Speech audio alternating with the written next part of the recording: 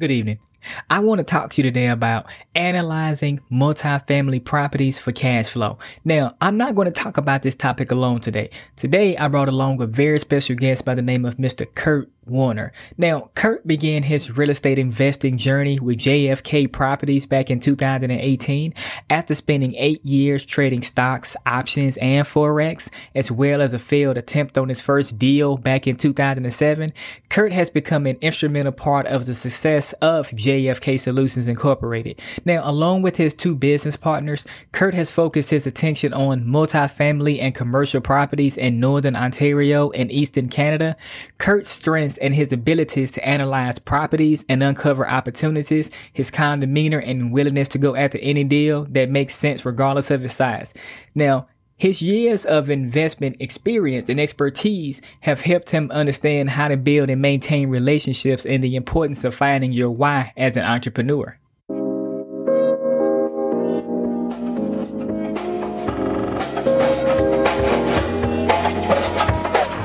All right, guys. So I have a very special guest today on the show. His name is Mr. Kurt Warner. So how you doing today, Kurt?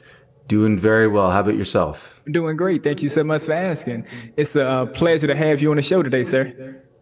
Thank you. And Tony, thank you very much for having me on your show. Appreciate it. You're very welcome. My pleasure. So let's get the show started here, Kurt. So would you mind discussing how did you get started on your real estate journey? Well, the real estate journey actually started back in 1999, believe it or not. My mom actually moved, which a lot of us do. She moved to a warm climate of St. Croix, U.S. Virgin Islands, and we're up in Canada, so extremely good for her to be able to do that. But when she left, she actually had property that was rented out to tenants that I started managing. And this was when I went to university, and I was about, I would say, an hour and a half drive away from that property. So I managed that throughout my university career. So that was kind of my very first introduction to real estate. Although I will admit, Tony, I had no idea what I was doing back in 99. Hadn't taken any classes, training, worked with anybody, was kind of on the job learning, so to speak. So from there, the next venture, I guess you'd call it, into real estate happened in 2007 when myself and three other friends decided to purchase a pre-foreclosure property. And it was a great deal on the buy side. We had it appraised at $740,000. We actually got it under contract for $590,000, and we put no money into the deal. So it was awesome. But because we were young, we were in our 20s and had egos and, thought we could do everything ourselves, we made a bunch of mistakes, such as not having it staged, not working with the right realtor. So we ended up holding onto that property for about 6-7 months and ended up taking a loss on it just because of the hard money expenses. So, it was a stage in my life where I decided real estate does not work for me back in 2007 and started learning how to trade stocks, options, and Forex in 2008 and through 2009.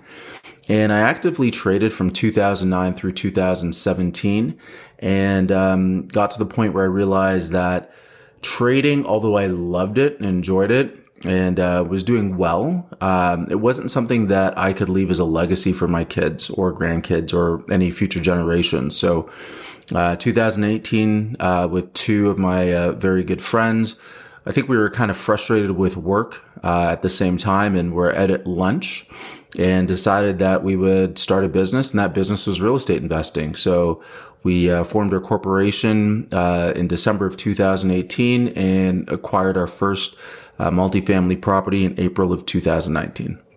Now, how do you, Kurt Warner, specifically analyze multifamily properties for cash flow?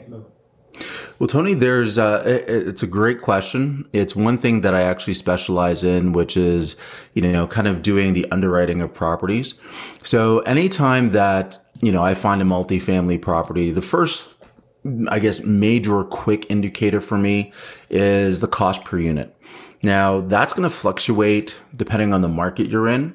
But a lot of markets that we're looking at up here, we're looking at $125,000 and under cost per unit. And that's kind of the first clue that the property has potential to cash flow.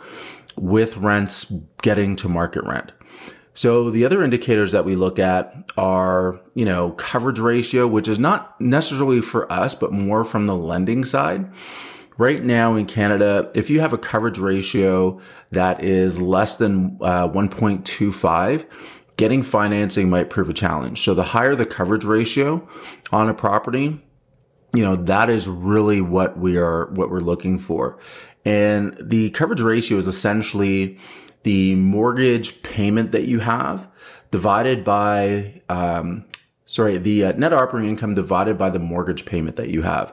So if you take your monthly income minus your expenses, that leaves you with your net operating income.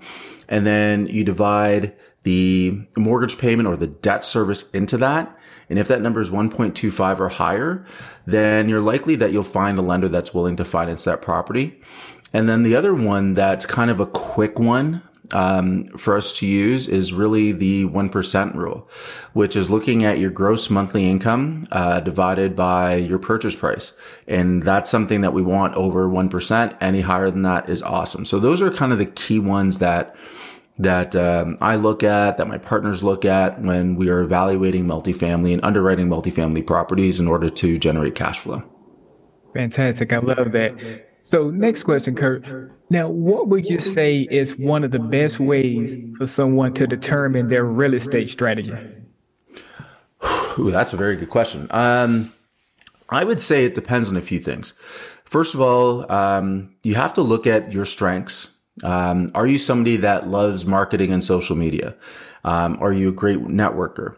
If that's the case, wholesale may be something that's really good for you because that requires building a lot of relationships and also networking with a lot of people, other investors.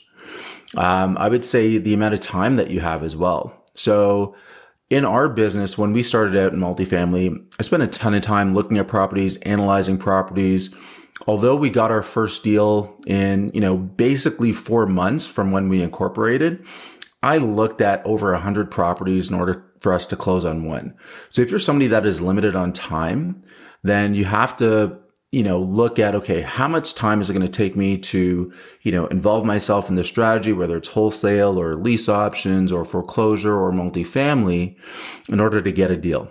So if you're somebody that's limited on time, let's say you have 4 or 5 hours a week, wholesale might work for you. Or if you want to be more passive, definitely investing in like multifamily would be good, where it's more of a sprint to get to a marathon. So where you might be busy for several months working on trying to find the deal, building a power team.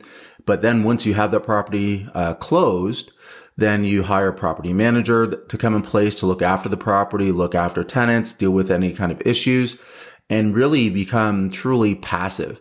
And one thing that I'd like to tell your audience, Tony, is a lot of people hear about being passive real estate investors, and that's absolutely true. It's not a 9 to 5. It's not like you're working 40 hours a week. But even having a property manager doesn't mean you're an absentee owner or an absentee landlord. It just means that you might get an email or a call once a month, once every couple months, if there's a major decision that needs to be made on your property. It's like running a business and being at, the top. You don't necessarily get, brought into all the minutia of that business, but you do have to make the critical business decisions. I love that. Now, next question, Kurt. Now, how do you build and maintain relationships? I remember you mentioned about property management and things like that. And a lot of my audience and my listeners are real estate agents. And so what do you think the best way for them to do to build relationships in the industry? Well, I'd say for real estate agents in particular, the one thing is always be honest and upfront. Do not pretend to know things you don't know. So if you're looking to work with investors and you've never, worked with investors or done multifamily or commercial, be honest and just say, hey, I haven't done a lot of this or I haven't done any of this, but I'm willing to learn. And this is what I'm going to do to help you. Can you tell me more about your business plan, your business structure, and your business strategy? I think anything in business and relationships is about being transparent. Nobody is perfect. Nobody knows everything. And one of the ways to bridge that gap is surround yourself with people that do know. So for example, when it comes to, the realtors that I work with, I'm very clear with my expectations on, what type of price point, how many units. When I talked about the KPIs or the key performance indicators that I mentioned that we look at, I'm very clear with what I am looking for. And what that allows them to do is to not waste their time. They're not chasing properties that don't fit my criteria. And that helps us keep a good relationship. The other thing that helps, Tony, is just common things like reaching out. So if you're an investor, reach out to your power team, see how they're doing. Don't just, keep it all business related. It has to be about building relationships. And on the other side, for your listeners that are real estate agents and realtors, again, reach out to your clients, see how things are going, get to know if they have kids, get to know the kids' names, or if they play sports or anything like that. Because again, people will do business not only with people that are great at what they do, but also tend to gravitate more towards people they actually know, like, and trust. Now, next question here. Are you working on any new projects, anything like that you're okay talking about? Yeah, absolutely. We are always looking for different deals. So we had one, unfortunately, that I wouldn't say slipped through our fingers, but it was 44 units across a couple properties. And we're working directly with the seller. And one thing that I believe in when it goes back to being, honest, transparent, it's also when you're trying to acquire a property.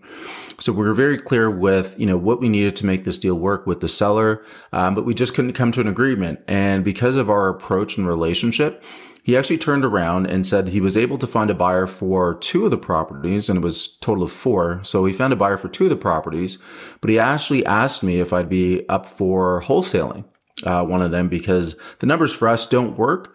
But for somebody, especially in the market that we're in right now with, the higher interest rate environment and, people really struggling to find, something that is 6, 7, 8, 9 units plus, that cash flows, I said, absolutely. So right now we're just waiting for them to sign back the final offer for us, and then we'll start wholesaling that property. And again, that's not our main strategy, but as a real estate investor, the more tools you have in your tool belt, the more knowledge that you have, the more strategies that you understand, you're always able to pivot as the market changes, as situations change, as deals change. So that's really what we're working on right now, is just getting that under contract and then continuing to look for other opportunities that are, really larger multifamily, opportunities, whether it's a portfolio or whether it's one property.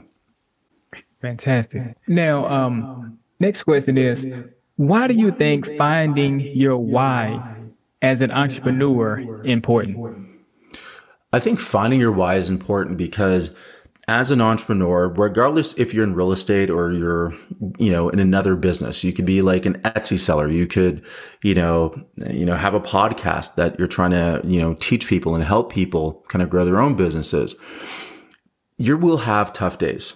We are human, regardless of how much money you have, no matter how happy you might be in life in different aspects, you will have challenging days. So if your why is not strong enough to help push through those challenging times, those challenging days, a lot of people end up giving up. One thing that I heard in a podcast recently is that there, is a path or a journey when it comes to being an entrepreneur and an investor. And a lot of times when you hear something new or start a new venture, you're excited. You're eager to get going. Every day you wake up, you're enthusiastic because you're building. You're in that building excitement and growth phase. But every business gets to a point where you hit what you might call the wall, where you've done all this work. Maybe it's months, maybe it's sometimes a year or more. We've done all this work, but you're not seeing the fruits of your labor. You're not getting the results that you anticipated you get.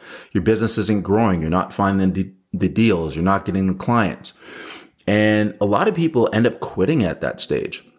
And a lot of people quit because they start businesses because they are looking to free up time. They're looking to generate more income. Well, while those are great, those aren't enough. Those aren't good reasons to start something. You have to have something that really is a burning desire and a burning passion within you to start something and to actually fight through those challenging times. So that's why I think it's very important to have a why. For some people, it could be the family. It could be leaving a legacy. It could be, mine is right now serving other people. So, anytime I have a challenging day, I reflect and think about the fact that what I'm doing is not for me. It is to help other people. And if I'm not showing up as my best self and fighting through whatever challenging time or challenging day or situation, then I'm not able to serve and help more people. Now, I've been hearing, Kurt, a lot of people talk about, investing and things like that. But one thing that I've yet to hear people talk about is investing in themselves. Mm-hmm. So how do you invest in yourself? So I invest myself on a daily basis. And investing in yourself doesn't necessarily mean that you have to part with money. It doesn't necessarily mean that you have to pay for a coach or mentor. I invest myself daily by listening to podcasts of other entrepreneurs, investors, and people that really inspire me. But I do believe if you want to become a serious real estate investor or entrepreneur, or if you're just somebody that is looking at advancing your career and maybe struggling with different aspects, that there comes a point where you do need to invest in training, in a coach, in a mentor. When I talked about that first deal that I lost money on back in 2007, the reason we lost money is because, we didn't invest in getting the right help from mentors, coaches, and training. And because of that, we didn't do the right things in order to take what looked like a really amazing deal and actually profit on it. So fast forwarding to 2018, one of the things myself and my business partners did once we made that decision to get into real estate, we started taking classes. We started working with mentors and coaches.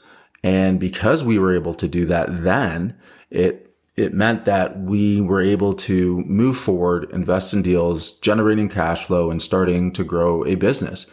And no matter how far you get in life, no matter how far you get in business and investing, it's important to always look ahead and to find coaches, mentors that are a level or two or even further from where you are right now, so you can get their help and insight, because you're going to make mistakes.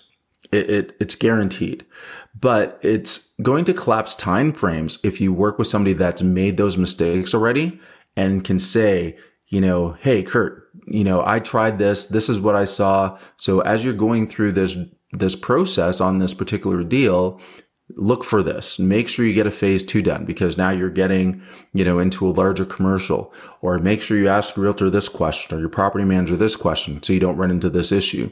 So rather than me having to reinvent the wheel, I just always reach out to people that are, further ahead than me, get their advice, get their counsel, and, hopefully with, their wisdom, able to make the best decisions for me and my business.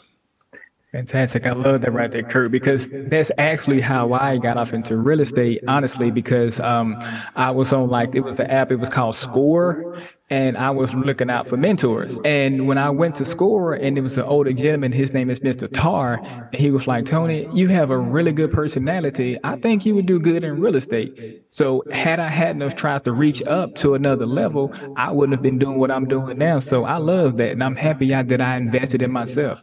And that's one thing I always teach my listeners and whatnot. Please always invest in yourself. And like you mentioned, Kurt, it doesn't always have to be like expending money out, but it's just investing yourself, whether or not it's you learning or watching YouTube or listening to podcasts. So I love this right here, Kurt. Now, next question is, how can my audience connect with you? If they want to keep the conversation going with you, Kurt, how can they connect with you? No, absolutely. And I appreciate the offer, Tony. So in November of last year, myself and a business partner, we actually started a community called Thrive Community. And the goal is to really help people thrive. Our initial focus is right now on real estate investing. So, if anybody wants to find us, just look up Thrive Community on YouTube, on Facebook, Instagram, LinkedIn. And another way to reach me is, part of my journey over the past few years has been about, self-development improvement. And, outside of having kids that play rep sports and, trying to have a social life, investing in real estate, in the past few months started 3 businesses, trying to find balance in life. So I started another business called Life Balance Mentor, where I specifically try to help entrepreneurs, business owners, investors find balance. Because as much as we'd like to spend 24/7 or every waking hour focused on growing our business, we have to realize that there's other aspects of life that are important, such as friends, family, health, wellness. So I dedicate myself to trying to help those people not only grow their businesses, but also not forget the other things in life. So Life Balance Mentor, also have a podcast there. On all social media is Life Balance Mentor, and people can reach out to me, and I do offer, free 30-minute consultations just to try to help people, figure out what they can do and what next steps they have for their business and for their lives.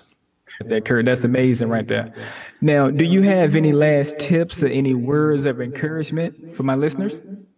I would say, for everybody, it's stay focused, stay locked in. Every journey begins with the first step. I did give a talk the other day, I think it was on Saturday, to a group of people talking about motivation and how motivation is not what we need in order to move forward. What we need is action. So motivation is something that you can get maybe to last a month, maybe 2 months, but you need to, one, discover your why, and two, find out the actions you need to take to get from where you are to where you need to go. So every day, wake up, figure out what those actions are, and just take the next step and just keep walking and don't stop. And thank you so much for your time today, sir. It's been an absolute pleasure, and talk to you soon, Kurt. Thank you very much, Tony.